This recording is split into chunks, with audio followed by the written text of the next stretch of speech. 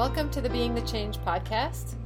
I'm your host, Kristen Vandeveer, here with your other host, Isabel Kiosan. We are the founders of Meditation Without Borders, and today we would love to talk about the subject of overcoming spiritual passivity. Yes. I remember a teacher in my university said that being a monk was like being like a wall. It was like, yeah, you have no emotions, you're just like there. And so a lot of people associate spirituality or meditation with being passive. It's like you're a pacifist, you don't really do anything, you're avoiding emotions, you're not feeling angry, so you're just passive in your own being. Right. And that's not what's happening at all. Who knows? It might be happening with some people, but the point we want to make is that to become a spiritual person and to experience the oneness aspect, you will have this feeling of everything is happening for all reasons and have this baseline of bliss no matter what is going on. However, this does not have to take you out of action. This does not mean you cannot be an activist. And on the flip side of that, to be an activist does not mean you have to be angry. Mm-hmm. Now, I think this is something that people are confused by. It's like, if I'm going to fight against oppression, then I have to cultivate this anger and this negativity as a way of fighting. It's like, how am I going to fight the oppressive forces in the world? How am I going to fight against these organizations, these countries, governments who are hurting people or hurting the environment? Obviously, there will often be anger associated with those. So if I lose my anger, then what happens? Do I just no longer fight? Do I lose my fight with the anger? And you don't have to. In fact, you become a much more effective activist when you are in a higher state of consciousness. You become a much more effective anything when you're in a higher state of consciousness. It's a distinction it's when you have a higher state of consciousness, you get used to two opposing things being true at the same time. And you have to, and this is one of those, because you have to realize that you can know that all is, that the world is not a horrible place. You can know that all things are happening for all reasons. You can know that the horrible things that are happening in the world are going to help push along the evolution of lots of people. You can see the positive side and everything, and also you can have a role in it, and an effective role. And I think that also happens on an emotional level. I love what you said about kind of the opposing forces can be completely true, and that also happens on an emotional level, because we think that we can't be angry at the same time that we're happy. And so what happens with meditators is that with sufficient meditation, you'll develop this this bliss, or this fulfilled state within. But that doesn't mean that you won't be bothered by some things. That doesn't mean that something won't upset you. So if something makes you angry, like this is something that we were talking about in our group meditation last week, about everything that's happening in Afghanistan. And so one of my students was kind of very upset about this. And so it's like, yes, you can be upset but as a meditator, it's not all that you're feeling. You can have this fulfilled state within, but if you feel upset about something, it's something that's pointing you into where you need to put your attention on and help the problem. So it's not like, oh, we'll just, meditate and, have world peace and radiate that. And that is something that is happening. That's part of it. But that doesn't mean that you don't have to put that anger into action. We don't want to be angry activists all the time, but that anger can trigger something in us that is like, okay, I want to move forward. But if you're in a fulfilled state, you'll move forward in a more relevant way and make a change from a oneness place and not of a place like, you hurt me and I'll hurt you back. Right. The anger is a othering experience, to see when we want to help the world, but then we let our small self take the lead, we can end up contributing to the problem inadvertently, because we find ourselves othering those who are the ones causing the harm, but it's othering that causes harm. So as someone who wants to make a positive change in the world, as someone who wants to be a agent for progressive change, it's important to lead with love, no matter what situation you're getting yourself into. You can still feel love to someone you're disciplining. As a parent, it's important to remember this. I try to remember this when my kids are acting in a way that is inappropriate. I try to remember that I can be loving in my discipline and not let my anger, let myself get into it. This isn't a personal thing. They're not acting, they're not throwing their spaghetti on the ground because of me. They're throwing it on the ground because they're two, and that's what they do.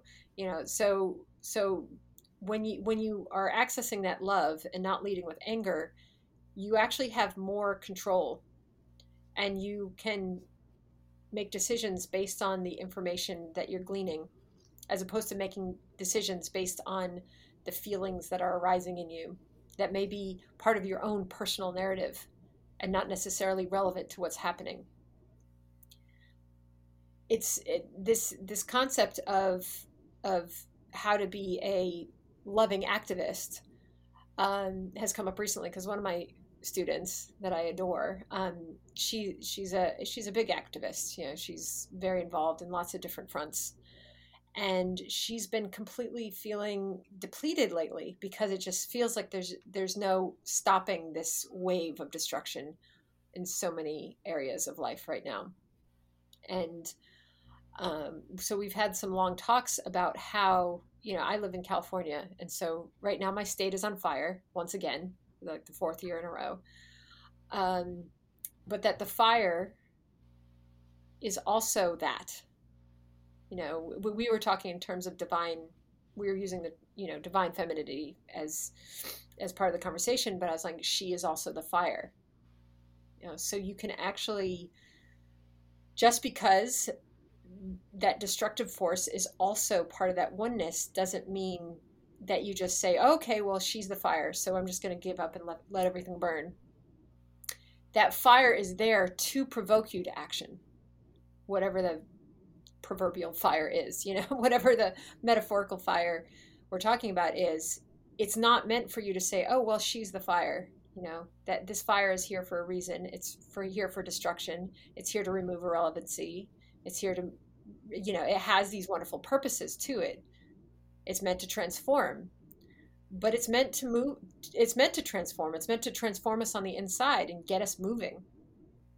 So you can have that awareness of the beauty of the destructive force and be at peace with it, and even make friends with the destructive force, while also knowing that its purpose is to get change to happen.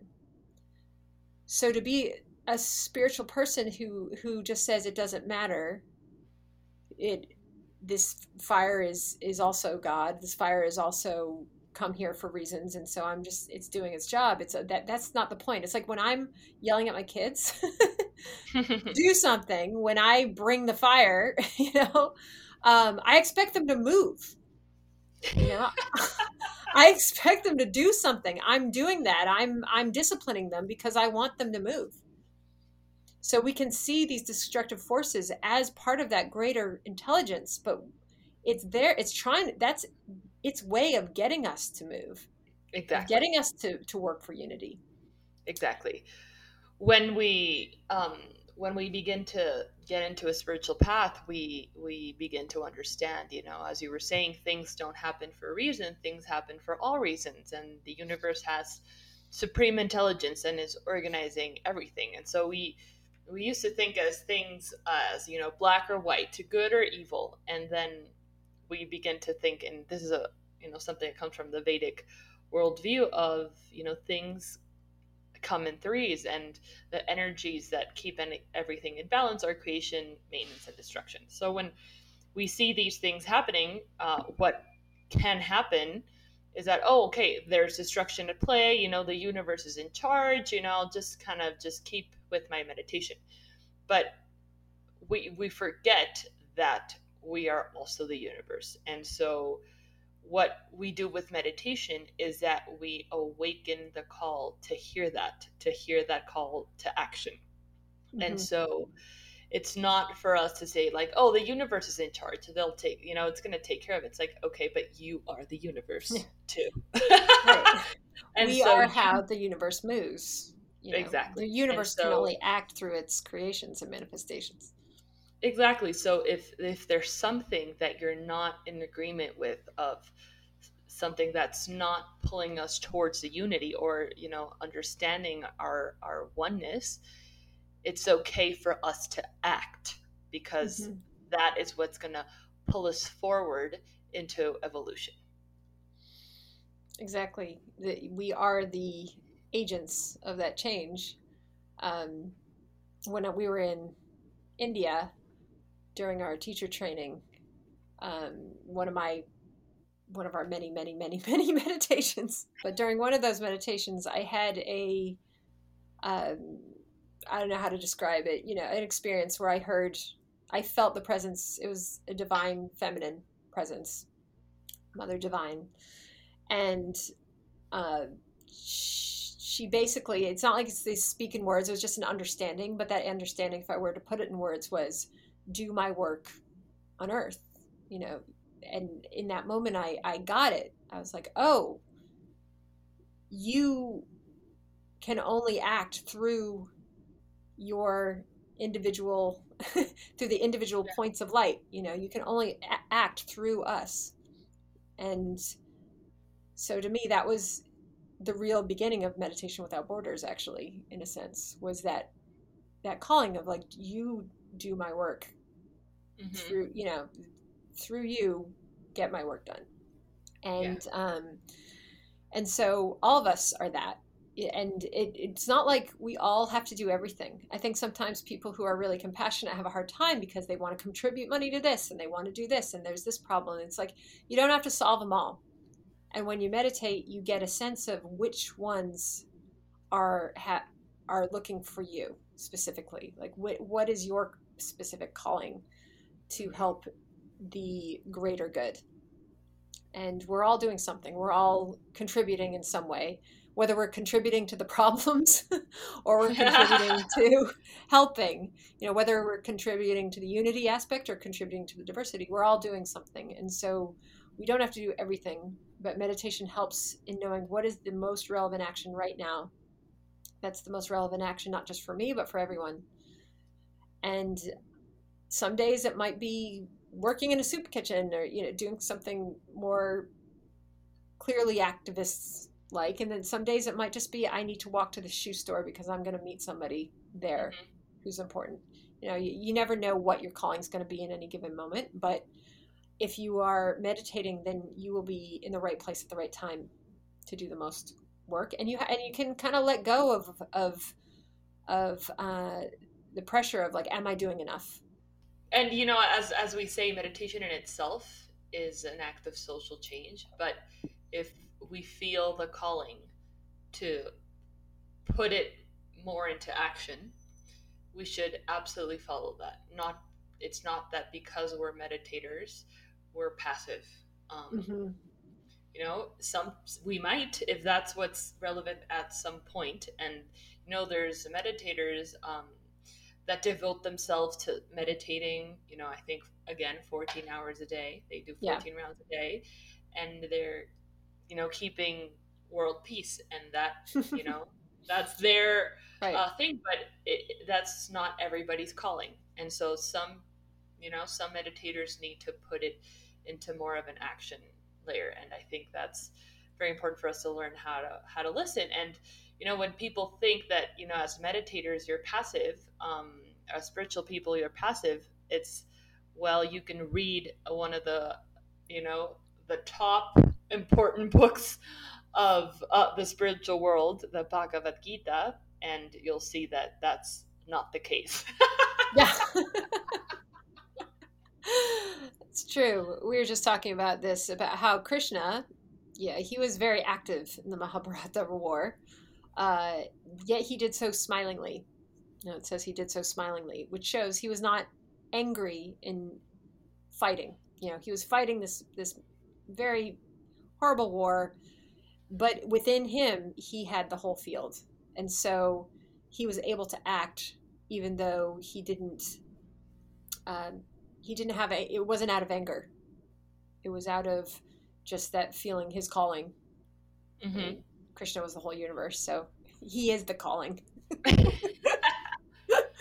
But yeah, it's a beautiful example. Another example from the mythos is Shukadeva, when he went to his master, and his father, Shukadeva had an enlightened father, and his father told him to go to, he was a renunciate. He didn't wear clothes, he didn't have possessions, and his father had him go to a king to learn from, and he was all haughty about it because he's like, what can I learn from a king, a man with so much stuff? And he goes there, and as they're talking, a attendant comes in and is like, my lord, your kingdom is burning. And he's like, yeah, I'll get to it. And then next it's like, my lord, the castle is burning. And he's still just talking like he doesn't care. And I think about this story until, oh yeah, finally the guy's like, my lord, the room is burning. And like the books around them are burning, and he's just passive. He's not passive, but he's not concerned, which to me was showing that, God will burn it all to teach a message. It will all, it to that level of consciousness, the destruction is meant to prove a point. Mm-hmm. And so here this king was trying to prove the point to Shukadeva, and it worked. At this point. But I think about that. I'm like, set it all on fire, Yeah. and I think that force will set this, the whole world on fire for until we wake up. The fires are here to wake us up. They're here to make a point. Yeah. And very relevant to today. Yes, like literal fire is happening. So that's what I think of, and how we can look at the fire and see it as a being, in a sense. When I say the fire, I'm meaning all the things happening in the world, and make peace with it and realize that we need to wake up faster.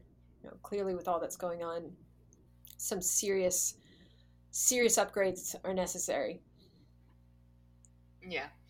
And going just back to the example of the books, which I love, the Mahabharata is the big spiritual book. It's the great India, and the central chapters, as we were discussing, are the Bhagavad Gita, and the whole book takes place in a battlefield, which is amazing. About how Arjun, Krishna is teaching and convincing Arjun to fight in the battlefield, and Arjun doesn't want to, because he's going to fight with his cousins. And so the message here that Krishna, and as you said, now smilingly spoke, and Gita is, I think it means song. It means song. Yeah.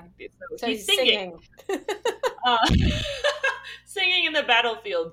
And it's so beautiful, because he's telling them that he has to fight with his cousins to the death. But if he does, all Vedic knowledge will be saved and the kingdom will be saved.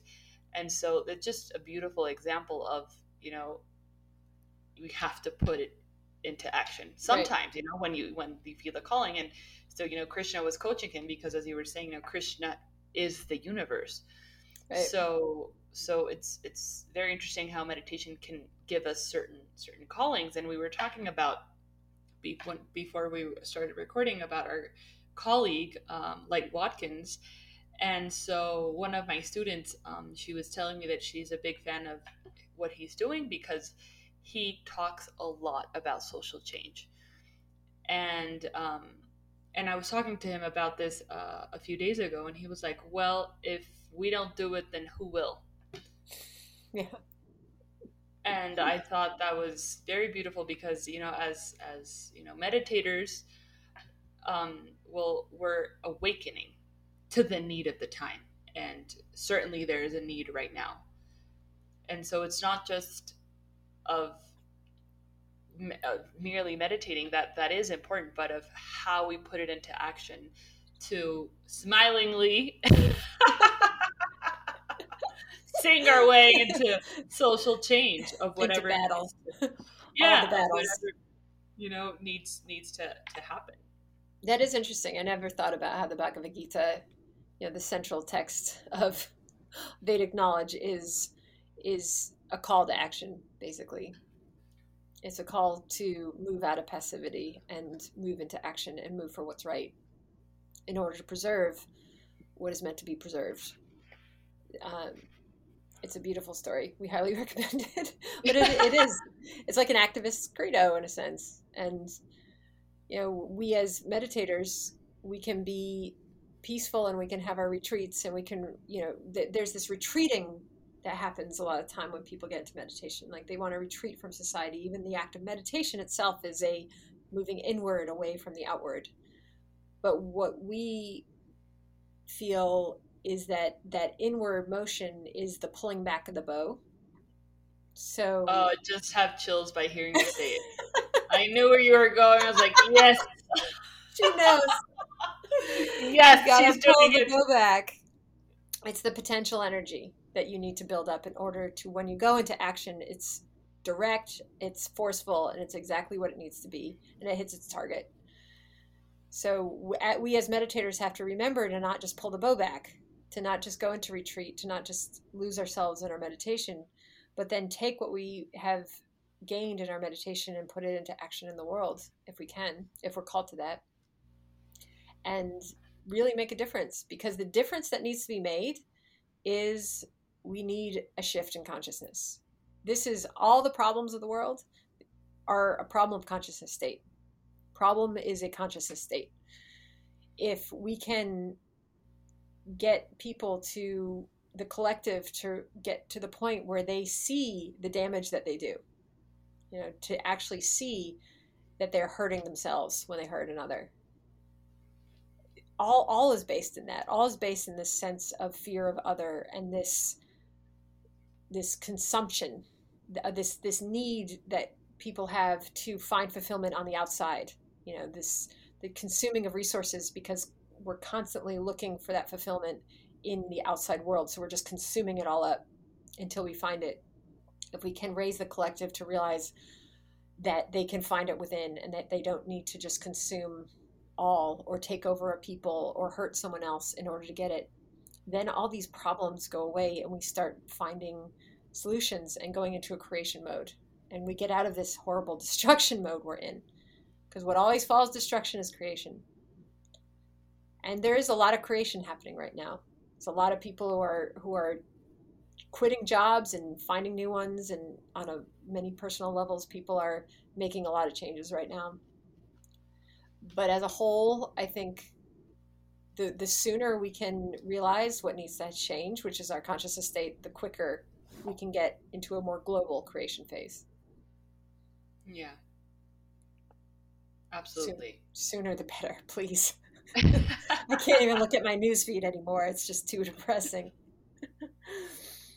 Another point I wanted to make is when you start meditating more and you find that your consciousness is expanding, that it's not just that you're in the cosmic at all times. You're not just in that place of, oh, everything is one and everything is fine and I don't need to do anything, because nothing is happening.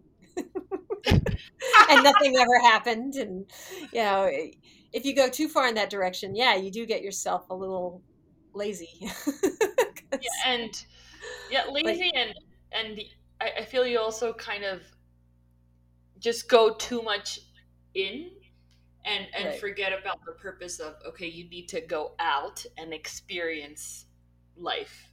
Without, you know, when you're Commune. not just there, you're in all layers at once. Yeah. So you have, it's an interesting experience, which is how you can be smilingly fine with all that's happening while also on the surface level be fighting tooth and nail to have change happen, and Yeah. to be able to access your emotions. You know, there's no problem with having anger, and there's no problem with having frustration or suffering or compassion. You know, we need to have feelings in order to even have empathy for someone else. So these feelings are important while also being in that other layer. So you can be on the surface, you're in all layers, you're on that surface, you're having the emotions, you're having the experience, while also having that grounding in the cosmic and that greater understanding of what's really going on that helps actually support the surface work. Exactly. We don't want to be merely angry or, merely passive. Um, like I had one student and he had been, taking antidepressants for like 10 years or something. And not that, we have anything against that. Um, I don't know if you've seen this Not that episode. there's anything wrong with that. That's what I was going to say. Not that there's anything wrong with that. For any Seinfeld fans out there.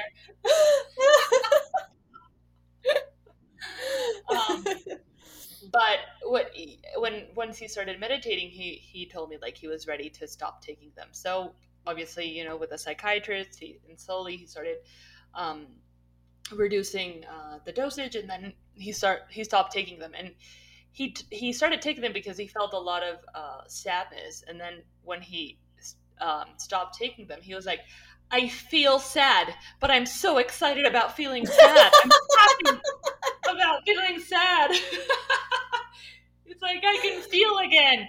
Because Yeah, he told me that with the medicines that he was taking, he didn't feel sad, but he didn't feel anything either.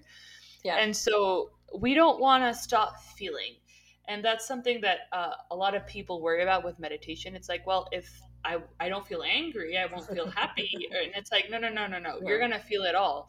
And that's the idea. Every emotion has a reason, or all reason. But like, if you're angry, there's a reason why you're angry. We don't want to be just angry because that's a stressed consciousness state. But if you're meditating regularly and something makes you angry, you can recognize where that comes from, and maybe there's a need there to put well, something into action. it's So information.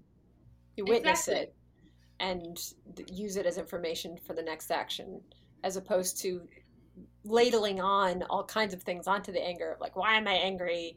I feel guilty for anger. I'm and a just and meditator. I shouldn't be angry. and not letting yourself feel it, because to me all these experiences are shaping and are worthwhile. So I totally agree. It's funny that you say that story, because I remember I had a lot of issues with depression when I was a teenager, and it took my cat dying to start. Like, I didn't cry for like 2 years or something, and I was just like, what Hmm. is wrong with me? And finally my cat died, and I started like, it all came out. But I was so happy. I'm like, oh my God, I'm finally crying. Like, I think it was just the relief of, for whatever reason, whatever the hormones were going on at that time in my life, God knows, puberty and all that, um, had shifted enough so now I could feel something, and I was so happy. And I think it all just came out because it was just bottled up for so long. So we want to feel, we want to experience, but we don't want to be the anger. There's a That's the difference. difference. Yeah, there's a difference between experiencing anger and being the anger. And being the Hmm. anger means you're in the small wave of self, and your awareness is not in the ocean. When your awareness is in the ocean, the anger is happening in the wave and you're watching it, and you see it as anger, but you don't see it as you. It doesn't take you over. It's not who you are. It's just something you're experiencing. So we don't want to be the anger. And especially when we're activists, this is especially important, because we want to be bringing what what we really want is to bring positivity into whatever situation it is we're trying to change. we don't want to bring our anger into it. Yeah, and that's why, as we were saying, we want to first pull the bow, Yeah. which is one of the most important things. The famous Sanskrit. You know where I'm going with this, but I think it was the instruction that Krishna gave to Arjun, right? The Yeah. Yoga Yoga Kuru Sakura Karmani. Karmani. Exactly. Jinx. It's Yomiya Snapple. Diet Peach. Exactly. You got it. But yeah, we want to first establish yourself as being, which is meditate. Meditate And enough that you. Yoga Sakura Karmani means establish yourself. First, establish yourself in being, then perform action. Exactly. And so what it essentially means is, meditate, become the ocean, and then Right. act as the wave with the whole ocean supporting you, because that's what's moving, not as the wave trying to fight other waves. Just, Yeah, exactly. From that little consciousness state. We want to be the ocean, and, the ocean wants to move towards that place, so you'll get full support. And if you think about the difference of power between the ocean and a single wave, it's not, it's not even comparable. And really, it's the ocean is the only one calling the shots anyway. So might as well get in line with it and help it out. Exactly. And it's so much easier to know where you're supposed to go if you become the ocean. If not, it's hard to know where you're being called to act. Yeah. Most of the time, most people are so stressed out. Most of their actions are going towards coping with their stress. Yeah. So it's hard to have a lot of relevance when you're just dealing with coping mechanisms all the time and stress thoughts all the time. And I saw a great meme. It was something about someone wrote like I could have 2 full-time jobs with the amount of energy that goes towards my anxiety. And it's true. It's that's where most of our energy goes before meditation. And honestly, after you learn to meditate, it takes a while before that's purified out of your system enough to where your actions aren't just dealing with the overwhelm all the time. And when we clear all that out, all of a sudden we've freed ourselves up to be called upon. Nature's not going to call upon someone who's a stress bag because they don't have the capacity to do anything. It's not like they're not, their higher nature is, ignoring them. It's just their inner self knows that they're not capable right now. So if we want to be called for a big role, we have to be free for that role. We have to free the stress out of our system in order to be able to have that big role. And big roles come in many different forms. It's not like you have to become famous to have an influential role in life. A big role may mean you're influential in your community or you're an incredible parent. There's so many ways to have an influential role, but we won't know what those are if we're just dealing with stress and trying to find ways of like just looking for those hits of happiness all the time. It's so funny that you mentioned that, because just yesterday I watched the movie It's a Wonderful Life. Have you watched it? What? That's a Christmas movie. What are you doing watching it now? Because I read this book that mentioned it, and I was like, I want to watch it. And I don't know. My God, that's so the random. People who are listening, but it's a movie from the 1940s. It's 1946, and so it's this guy, and he has these big dreams of traveling the world and doing all these amazing adventures, and because of things that happen in life, he can't. So he sacrifices his preferences a lot. He sacrifices a lot of things he wished he could do just so he could help others. And so he becomes a little angry at life, because he doesn't feel very fulfilled because he couldn't really, go out and do all these things. And so there's a point where he's ready to kill himself. He's like, my life sucks, and he has like a beautiful family and a beautiful wife, and he's helped so many people along the way. But he's like, yeah, I am just gonna kill myself. And so this angel comes, and he shows him what his life would be like what life would be like if he hadn't been born. And he didn't have this big adventurous life that he wished he had, but the town where he lives is completely different. His brother died because he wasn't there to save him when he was a kid, and all these houses that he had built for people who couldn't afford them, it's now this place is a cemetery. So all these little things that he did for people and how much he changed his life, and it was a simple life. It's so amazing to think of the impact that you're making on people on just these simple little acts. And so he changes his mind, and he just starts to enjoy those little things that he just kind of took for granted. And so it's a very old, but it's a very nice movie. And so my point with all of this is a little what you're saying. So you can make a change, even if it's a simple little thing, and you don't even know how much you're impacting somebody. Yeah, he gets the gift of seeing his influence and how far-reaching it was. And we all have far-reaching influence, and we get to choose to what extent that's a positive influence. But also to know that you don't have to have a podcast. You don't have to be like us. You don't have to be all fancy like us. We're famous, right? No, you can just be a good person, and that's activism. Consciousness is the activism. Meditation is activism, because it is creating a consciousness state that you carry with you everywhere, that when you interact with someone, you uplift them automatically, even though you may have no idea what you've done. It's good to remember. I sometimes get in a vacuum and start thinking, is anything we're doing anything? Are we just, talking to ourselves? Is, our work are we ever gonna get to do the projects we want to do? I get into that George mentality. George Bailey. George Bailey, exactly. I get a little George Bailey sometimes, and it's good to remember that we may not know exactly the impact we have in life, but as long as we're in touch with our inner self, that doesn't matter. Because if we're in touch with our inner self, then we're doing whatever's most relevant, and that's what's important.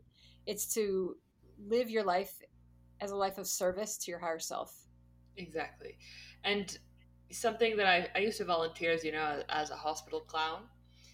And it was really nice because sometimes when we were, and I discussed this, I interviewed him because it was in Spanish, but for being the change, the founder of Risa Terapia, which is where I used to volunteer, his name is Andres Aguilar. And something that we discussed was like, sometimes when I was feeling a little down, I would go and volunteer. I was like, okay, I'm going to go to the hospital today because I'm not feeling great. And that would uplift me. Mm-hmm. And so something that he said that I loved, it's like, it's not like when you give away a piece of bread, you only have half. It's like when you give away a piece of bread, you get another one. Or, it's because when you do acts of service, and no matter how big or small they are, when you leave a place better than you found it, when you do random acts of kindness, that is also being active. That is also playing a very important role, and we're not going to be here to be passive. We're here to, leave it better than we found it, and enjoy the process of doing so. And when we do those things, we uplift others, and we also uplift ourselves. I like to think about it as we all chose to be born in this very volatile time. We all chose to be here now, and that means we get to be part of the movie where things are really happening. We are part of the storyline, in a very interesting part of the storyline, and a very dynamic part of the storyline. So if we chose to be here, then we chose to have a role in this. Mm-hmm. And there's an opportunity here that might not have been an opportunity. It might not have existed in other time periods. There's such rapid evolution going on right now. There's an opportunity to really have a large amount of influence and to help others in a way. When there's a lot of suffering, there's a lot of opportunity to help. Yeah. I saw this on Instagram today, and it was like, the quote, like, "Oh, what a time to be alive," and the "alive" was crossed out, and it was like, "What a time to be awoke." It's like, yes, it's such a privilege to have a practice that allows you to see suffering, be sensitive to it, and therefore be able to try to see what we can do to tackle that problem. The thing we have to remember too, to the degree that we are awoken, is the degree that we see what's going on. So if you're feeling a little down because you're someone who wants to make change in the world and you see it, just know that it requires seeing it first. So yeah. For most of us who have had a shift in consciousness during our lifetimes and suddenly is aware and the light is turned up in the room, we see the mess now. So we see the mess that we need to clean up. And the more we raise our consciousness, the more we see that mess. But it also gives us the capability to start picking it up. I'm laughing because I'm thinking of my house right now after a weekend with the kids. It is such a mess. And so tonight I shall turn on the light and be like, I get to see it before I clean it up. I have a pile of laundry behind my computer. So, Mount Laundry. I have one of those too. It's now a mountain range. It's not just a single mountain. We have many mountains. The Himalayas of the Himalayas of the clothes of the laundry. Clean Mountain, Mount Dirty Mountain.